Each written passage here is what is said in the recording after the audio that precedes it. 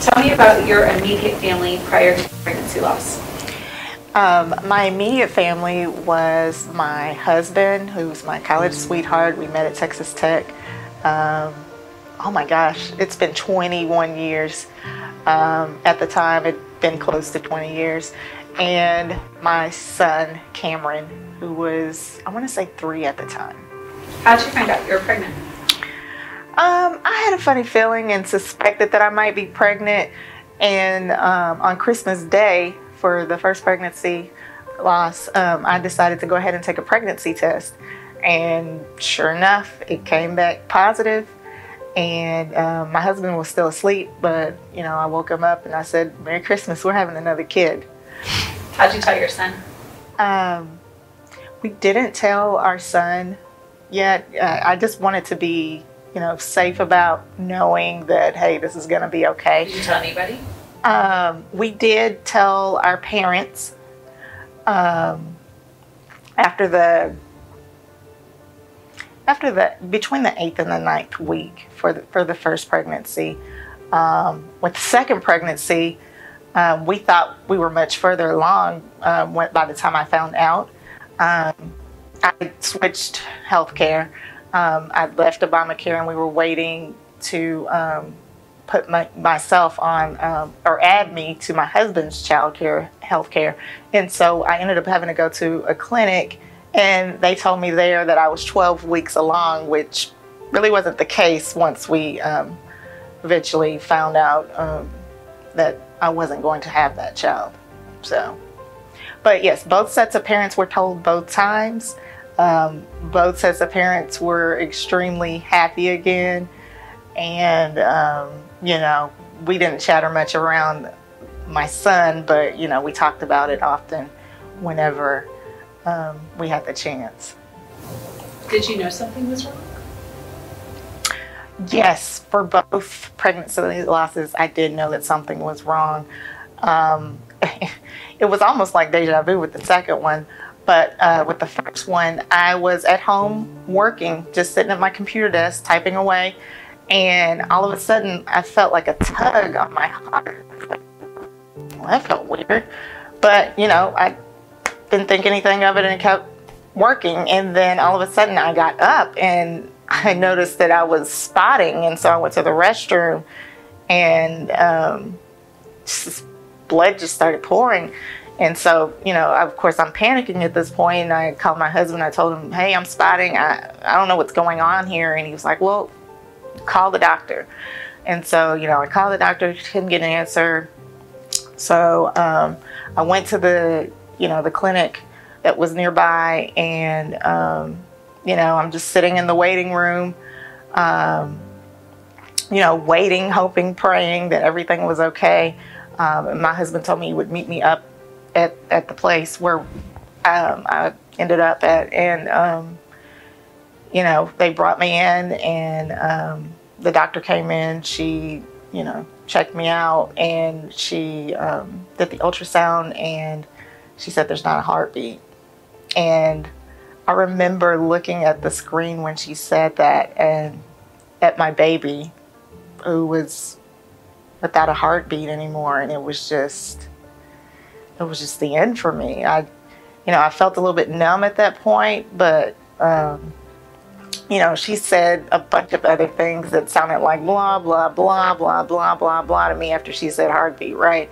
And then as I'm walking out and my husband's there and I see him, I immediately began to cry. And, we both just had that moment.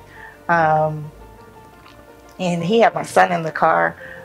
We both had separate cars at the time because, I got there first and he followed up. I just remember just feeling so helpless and sitting in the parking lot just bawling because, this is never the way you expect a pregnancy to end for you. You always think the happy path. Nobody talks about the sad path, right? So, you never think that that's going to be you. You're just at a loss thinking, how the heck did I end up here? Like, this wasn't a part of the plan. And so it was just a long moment of silence and wailing and crying because it was just a state of shock. I couldn't believe that this is where we were with this. Even with the second pregnancy loss, a few months later, I got pregnant again, and it was the same situation. I work from home, and so I'm doing my thing. I'm working, and I get up again, and sure enough, I'm spotting again, and I'm like, hey, I've got spotting again. And so I go to the clinic again, and this time they tell me when they do the ultrasound that they don't really hear anything or see much, and like the structures aren't totally formed. And they asked me how far along I was. I was like, well, I'm around 12 weeks. And they were like, well, no, this doesn't look like 12 weeks. And it doesn't look like everything properly formed because we don't see the normal structures at that point in time. So they confirmed that there wasn't much of a baby there, but that it would have to flow through the same type of discharge that the first one did. And the first one, by the way, was very traumatic because I didn't know what to expect, right? Nobody knows what to expect or how you go from having a baby to no longer having a baby. So the doctor gave me two options. She said, you could either have a D&C at the hospital, or you could just go home and, pass it naturally. The most you'll experience is some heavy bleeding and you'll be fine. So, the going home option seemed great to me because I didn't feel like going anywhere else, right? And it didn't seem like it would be extremely hard for anyone, more than, comparable to menstrual bleeding. So that's what I did. I went home, got up the next morning, started going to work. I actually had to meet a client at their facility, and so I went there, had the consultation, did all of those things. And, as it was time to go pick up my son, I just started, like, a lot of blood started falling. Like, it was a lot. It was more than a heavy period. It was clotting. It was just a lot. And so, I excused myself and I left. I told myself, okay, I can make it to go get my son and go home and let this pass, right? So I go to get my son, and I picked him up successfully, but as I'm leaving the parking lot, I am starting to feel very lightheaded and woozy, and so I exited the school's parking lot and then immediately turned into a restaurant parking lot. And I remember kind of blacking out for a moment and then coming back to. I called my husband, and he was like, well, call 911, and I'll meet you wherever, or at the closest hospital where you were. And fortunately, after calling 911, I was like right next to a fire department. They came and along with an ambulance, and they took me to the nearest hospital, which fortunately happened to be like 5 minutes away. And I was admitted there, low on all kinds of fluids. And I'm just thankful that, my husband decided to say, hey, go get help, because my plan was to go home and just ride this out, and who knows where I would have been. After your losses, when did you realize you needed help?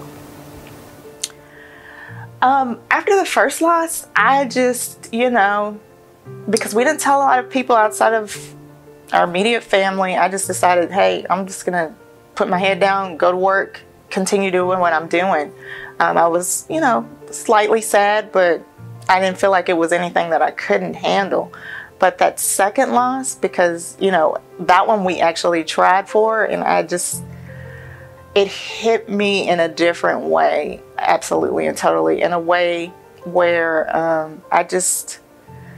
I would find myself lying in bed and just feel the tears flowing because, I didn't know how to deal with this. after that second pregnancy, you know, I was also told you're infertile. And that just kind of leaves you at a place where, well, wow, I'm not good enough to have a kid anymore. What's happening here? After the first pregnancy, I did seek some therapy through a recommended person. And, you know, those first few sessions did help a lot with me being able to express my emotions about what happened. I did bring my husband with me to those sessions. And we both got to hear, you know, both sides of what happened during that loss. And it did help our bond because, you know, we realized how much we were there for each other. But, you know, after those first few sessions, it just didn't really help much more. So we stopped. And then I knew that after the second one that I was spiraling into depression, and that type of therapy that we were doing before was not going to help this time. By this time, I'd reached out to my friend Jessica, and I said, hey, we need to, you know, make this type of loss more aware. And so we started doing research about, you know, what's currently out there to help. And so she gave me this list that she was given at the hospital of support groups. And I said, okay, well, I'll go check one of these out for research purposes, just so we can figure out how we're going to help people. And that support group changed my life. I met so many different people that were in my same situation. And they had different stories, but they experienced the same thing, the loss of a child. And it was just comforting to be able to talk to them because they knew what it was like to go through that versus someone who's just, you know, empathetic for you, or, you know, because they're your friend, they're going to listen. I had a great group of supportive friends, though, to the people that I did open up to, and I'm truly thankful for that, right? But it just didn't strike them the same way that telling someone who's gone through this and walked through that path of a similar timeline, you know, with the recent loss did. And so it was just so helpful to experience that small group setting at Bo's Place, where we made connections and bonds that are still going on outside of that 7-week period. And I'm just truly thankful for that experience. What items did you bring today? I brought 2 things. So I'm an introvert, and when I lost my first baby, nobody knew that I was pregnant outside my immediate family and a couple of friends that I told, right? So I'm not going to go around sharing my story of one, hey, I was pregnant. Oh, and by the way, I lost the baby. So I just journaled, and, you know, I talked to my baby, and, I saved the sonograms, and, you know, I told them about, you know, what they meant to us. And then when I had the Bo's Place experience, we made a keepsake and a memory box that I still have with me, and I sit it on my shelf and pull it down every now and again to reflect on things. But some of the items in here are, you know, pictures of the rest of my support group, things that make me smile. The picture of our last session that day at Bo's Place, and then when I got pregnant again, my friend Jessica was also pregnant at the same time, and, you know, getting her pregnancy announcement and the thank you cards, and my friend Emily also had another child, and I just put happy moments in here, just to, remind me that I'm surrounded by people that truly care for me and truly, support the journey that we're going on post-pregnancy loss. And so there are happy things in here, as well as some of the things that we did in the sessions that I just, open every now and again and take a look at, just to remember. What's one piece of advice you would give to somebody who just experienced this type of loss? Just know that you are not alone in this. Pregnancy loss is more common than you think. And it's really unfortunate that you don't find out about a community of other women that have gone through it, of resources that can help you should you experience this, until it actually happens to you, because you're thinking, hey, this isn't happening to anyone else. You're suffering silently because you don't know how to express what it is that you're going through. So just know that you're not alone in this. There are people there to help you. Missing Pieces Support Group wants to help you when you're ready. And, if you know someone that's going through this, let them know you're not alone.